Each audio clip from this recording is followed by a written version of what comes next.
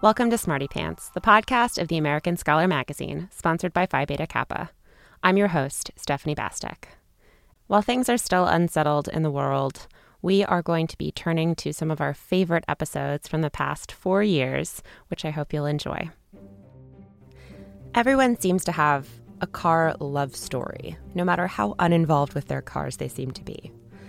I am not a car person, but my heart will always mourn my first car, a 1998 Volvo V70 station wagon who passed before her time. And I was searching for a really iconic road trip photo to use for this episode, outlined against the Oregon sun or in the dazzling lights of LA. But all I found was this Instagram post from when I banged it at the Achilles heel of old cars, the intersection of fender, bumper, and hood, which, given that it was 14 years old at the time, was a total. And I totally forgot that I had done this, and I don't even know where these things are anymore.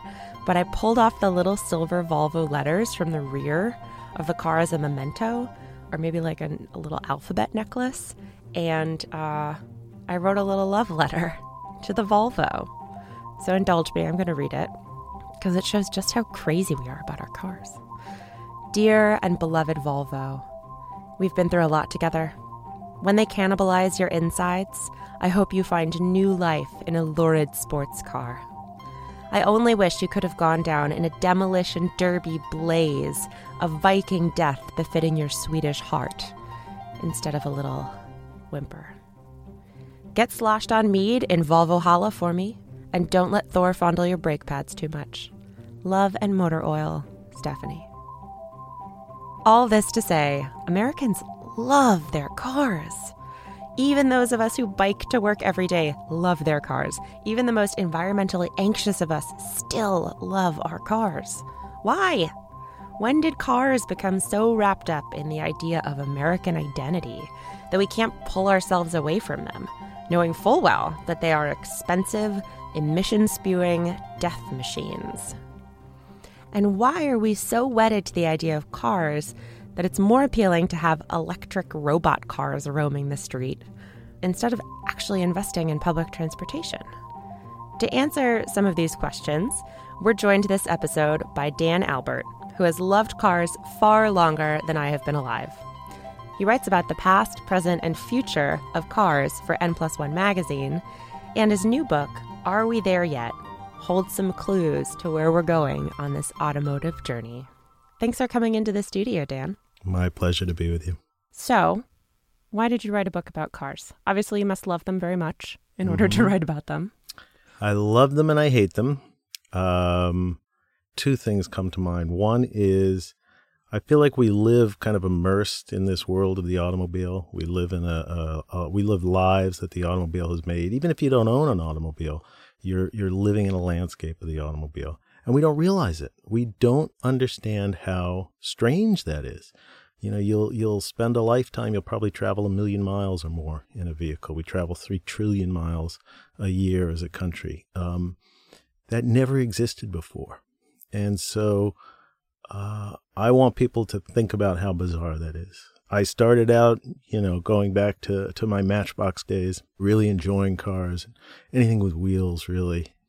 And as I got older and I lived through the energy crisis and looked at mass transit, it really made sense that this is absurd the way we're living with these cars. And I came to be very critical of it. And then I began to study it as an undergraduate. I did my PhD on automotive safety. And I just decided it's really the most important technology in the world.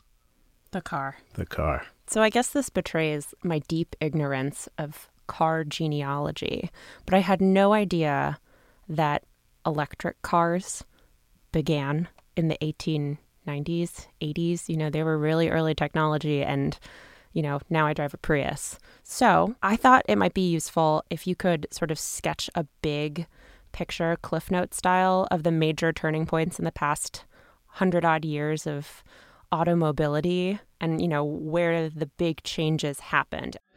That's great. I'll start very early. And I think one of the first points I make in the book is The automobile's invented a lot of times. You can go back to the 17th century, the 18th century, early 19th century, and you have self-propelled road vehicles, most of them steam-powered, but they're perfectly viable. We look at them now and we say, oh, well, that technology didn't work. But the reality is we only say that because we now live in the world of the gasoline automobile.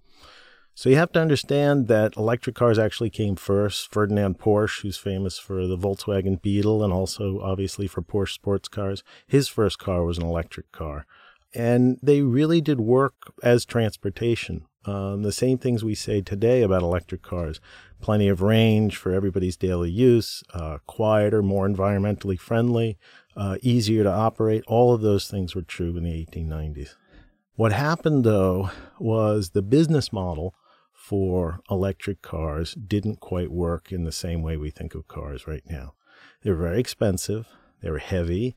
They had to have essentially an infrastructure, just like you think of Uber or even an electric company. They had to have really a monopoly on the space. And so they worked in the city, but they also didn't do something else that gasoline cars did, which is adventure. They really were almost too tame, and early automotive engineers talked about this. They're just too easy. There's no noise, there's no grease, there's no smoke. And America adopted from France and Europe a different kind of car, which was a very powerful gasoline-powered car. And it wasn't really about transportation in the very early days. It was about adventure. It was about having fun. These were very rich guys, millionaires, billionaires by today's standards. And they collected tens of cars, and they drove them for the fun of it. And that became a very important piece of the early car culture. There's a very famous song from the period called In My Merry Oldsmobile. And it's just about driving around, guy and a girl in their little buggy and how much fun it is. So that's an important component. I think, to skip ahead a little bit, one of the most important things about the way the automobile has become so embedded in American culture is the degree to which the car companies and automobile production were fundamental to the economy. 1 in 7 jobs at its peak was automobile related. And then really during World War II, it was the automotive industry that won the war. And so coming out of World War II, you have this period of peace, but it's really Cold War.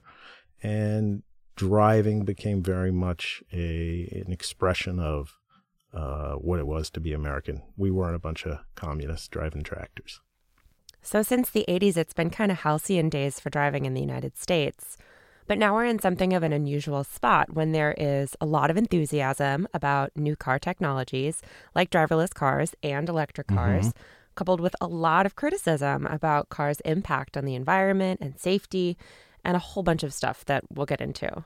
But I want to point out a line from your introduction, which I think does a really good job of pointing out that all of the problems we have with cars are not inherent to car technology. They're a result of a lot of choices that we've made along the way.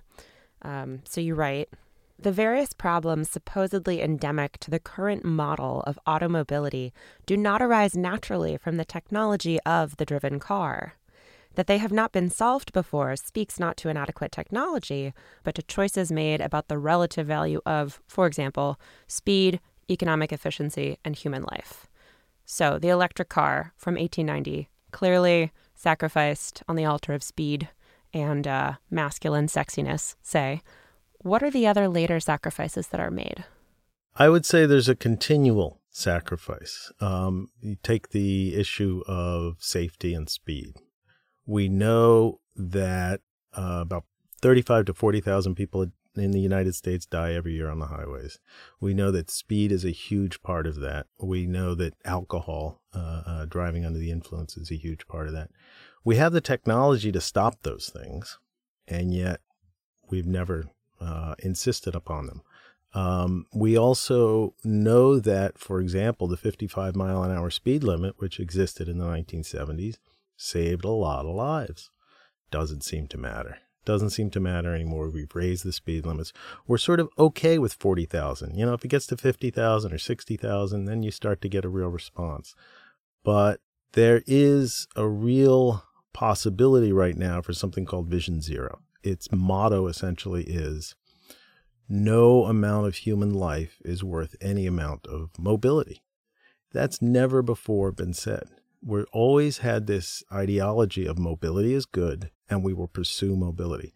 If it's dangerous, we'll do something to try to protect ourselves, whether that's red lights or airbags or anything else. But we privilege mobility, and that's always really been the case. That's why we get highways. That's why we get parking, right? We get all of the things that make it possible to use this machine, which, again, on the face of it, is not terribly useful as a transportation device. There's so many more efficient ways in terms of the environment, in terms of moving people, in terms of access to the resources of daily life that would work better. But we continually come back to enabling this technology.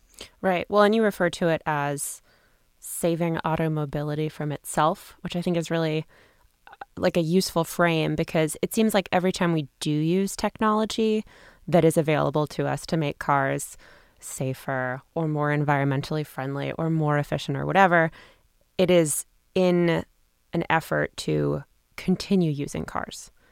And this driverless future or this completely electric future, that's all in an effort to do the same thing, right? Save automobility from itself. Yeah, absolutely. And I, not to blow my horn in terms of that phrase, because it's not really my phrase in a sense. It's this idea that every time a problem arises, we do something. So, for example, in the 1950s, smog becomes a huge problem in Los Angeles.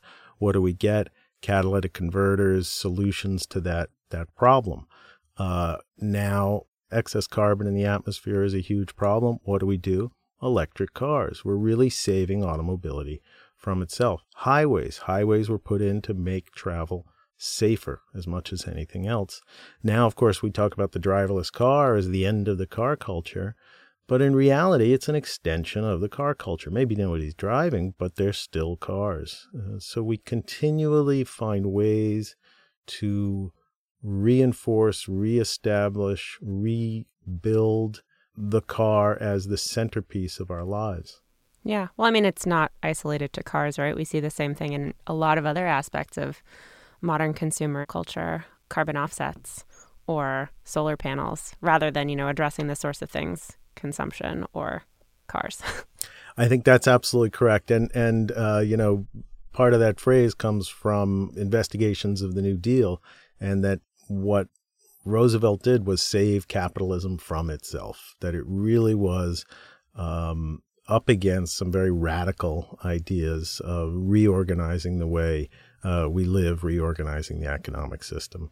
And so you're absolutely right. That is definitely a pattern of social behavior, which is to continually reinforce the incumbent systems and not to think more broadly or more radically, if you will, about what kind of change would really solve particular problems. Okay, well, speaking of change and the future of cars, we have in America now where younger people are buying fewer cars. We're seeing a resurgence in cities, at least, of public transportation usage and ride-hailing. Even if it is just isolated to like wealthier echelons, it's still happening and it's affecting national numbers. So given that, what do you think the future is for cars? And if the future is, in fact, more public transportation, more ride-hailing, more of these other things, how do you redesign a country that was built for cars for a future where there are fewer of them? I think that's the ultimate question, and one that if I had the answer, I'd be king of the road. I will say a couple of things. One is we talk about congestion or mobility problems. In a lot of ways, those are really land use problems. We talk about a housing problem, a housing crisis. People can't afford to live places. That's a mobility crisis. If you could take a high-speed train from out where the land is cheap into the city for a job or wherever for a job, you wouldn't have that cost problem. When we look ahead to a world of mobility alternatives, and people speak of a mobility revolution beyond the driverless cars, all kinds of new ways to get around. We really have to think about which of those technologies will be able to inhabit an automotive world.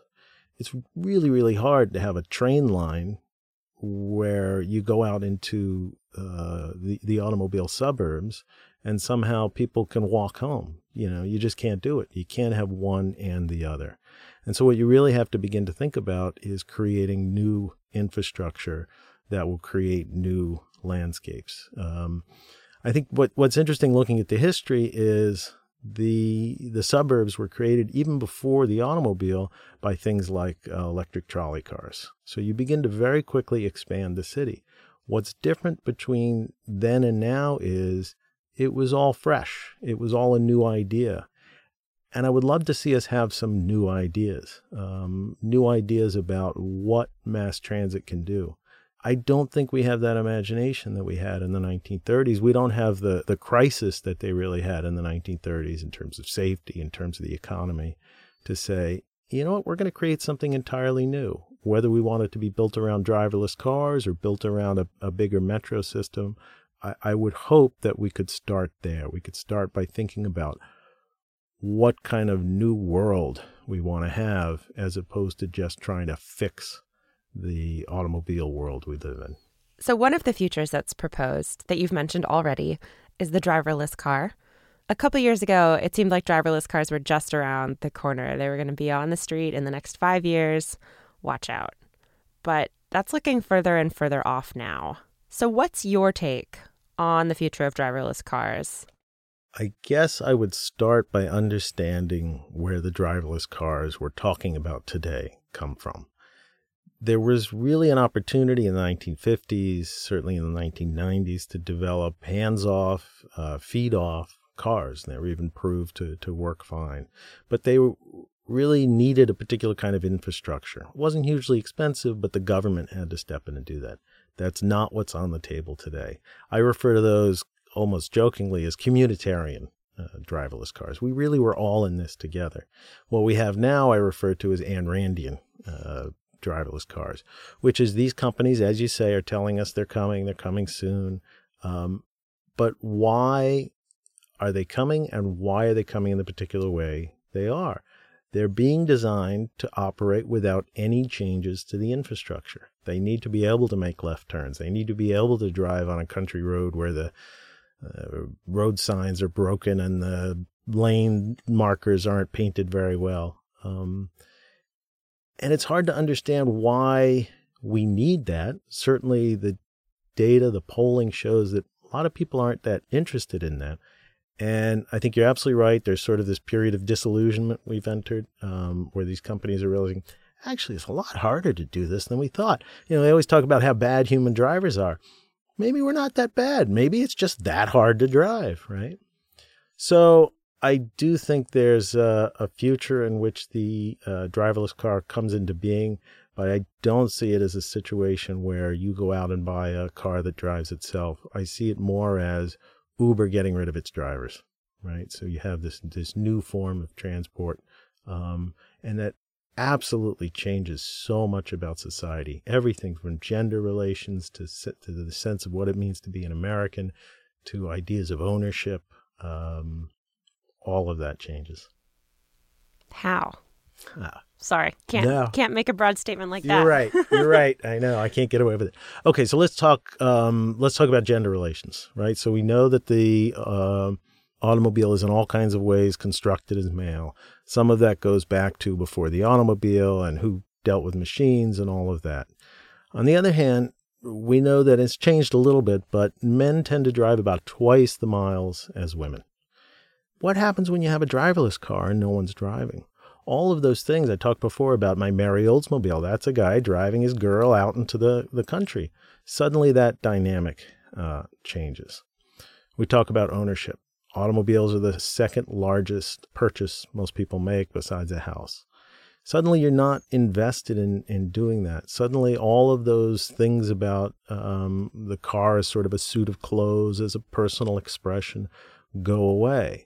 So now you need to think about what is your public representation.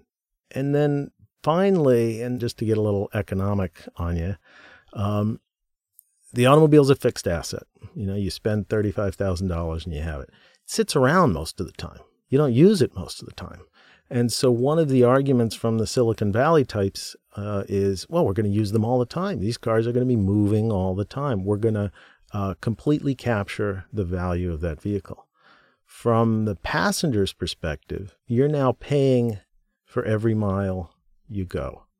Whereas when you owned it, those extra miles you weren't paying for, in a sense, right? The more you used it, the cheaper every mile was, because you already have this asset, you're just utilizing it more.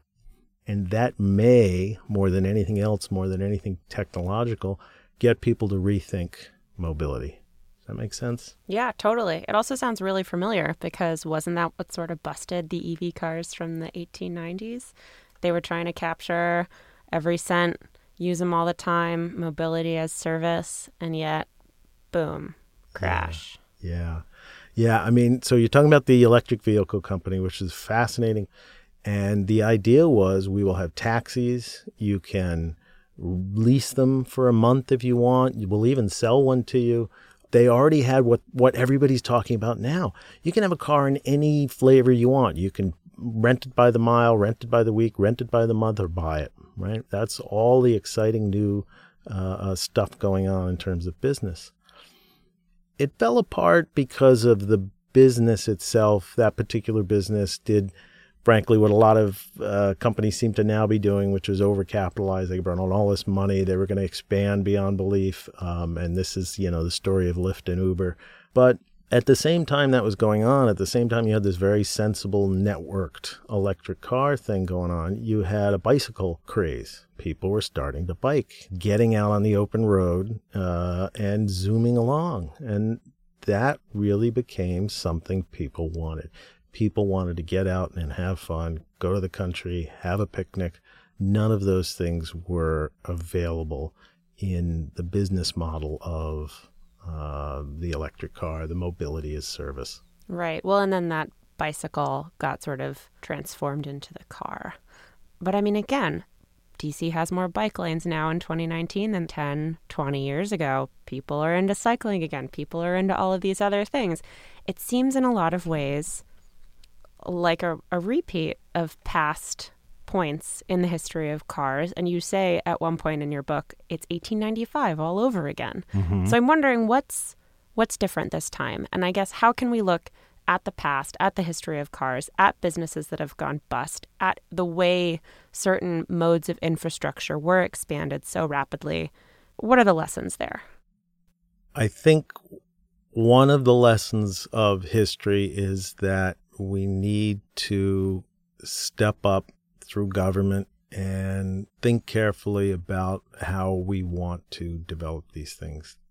The way to think about what happened with the car is it really forced out alternatives. And it forced out alternatives in part because of bad public policy.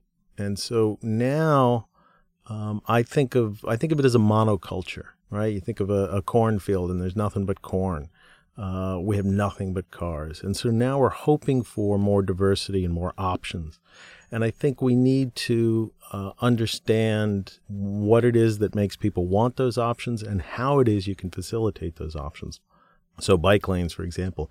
Painting a bike lane is okay, but people will bike a lot more if you have a bike road. So I think a lot of it has to do with taming cars, particularly in cities, reducing speeds through infrastructure, making the roads narrow, bit by bit undoing the things that were done.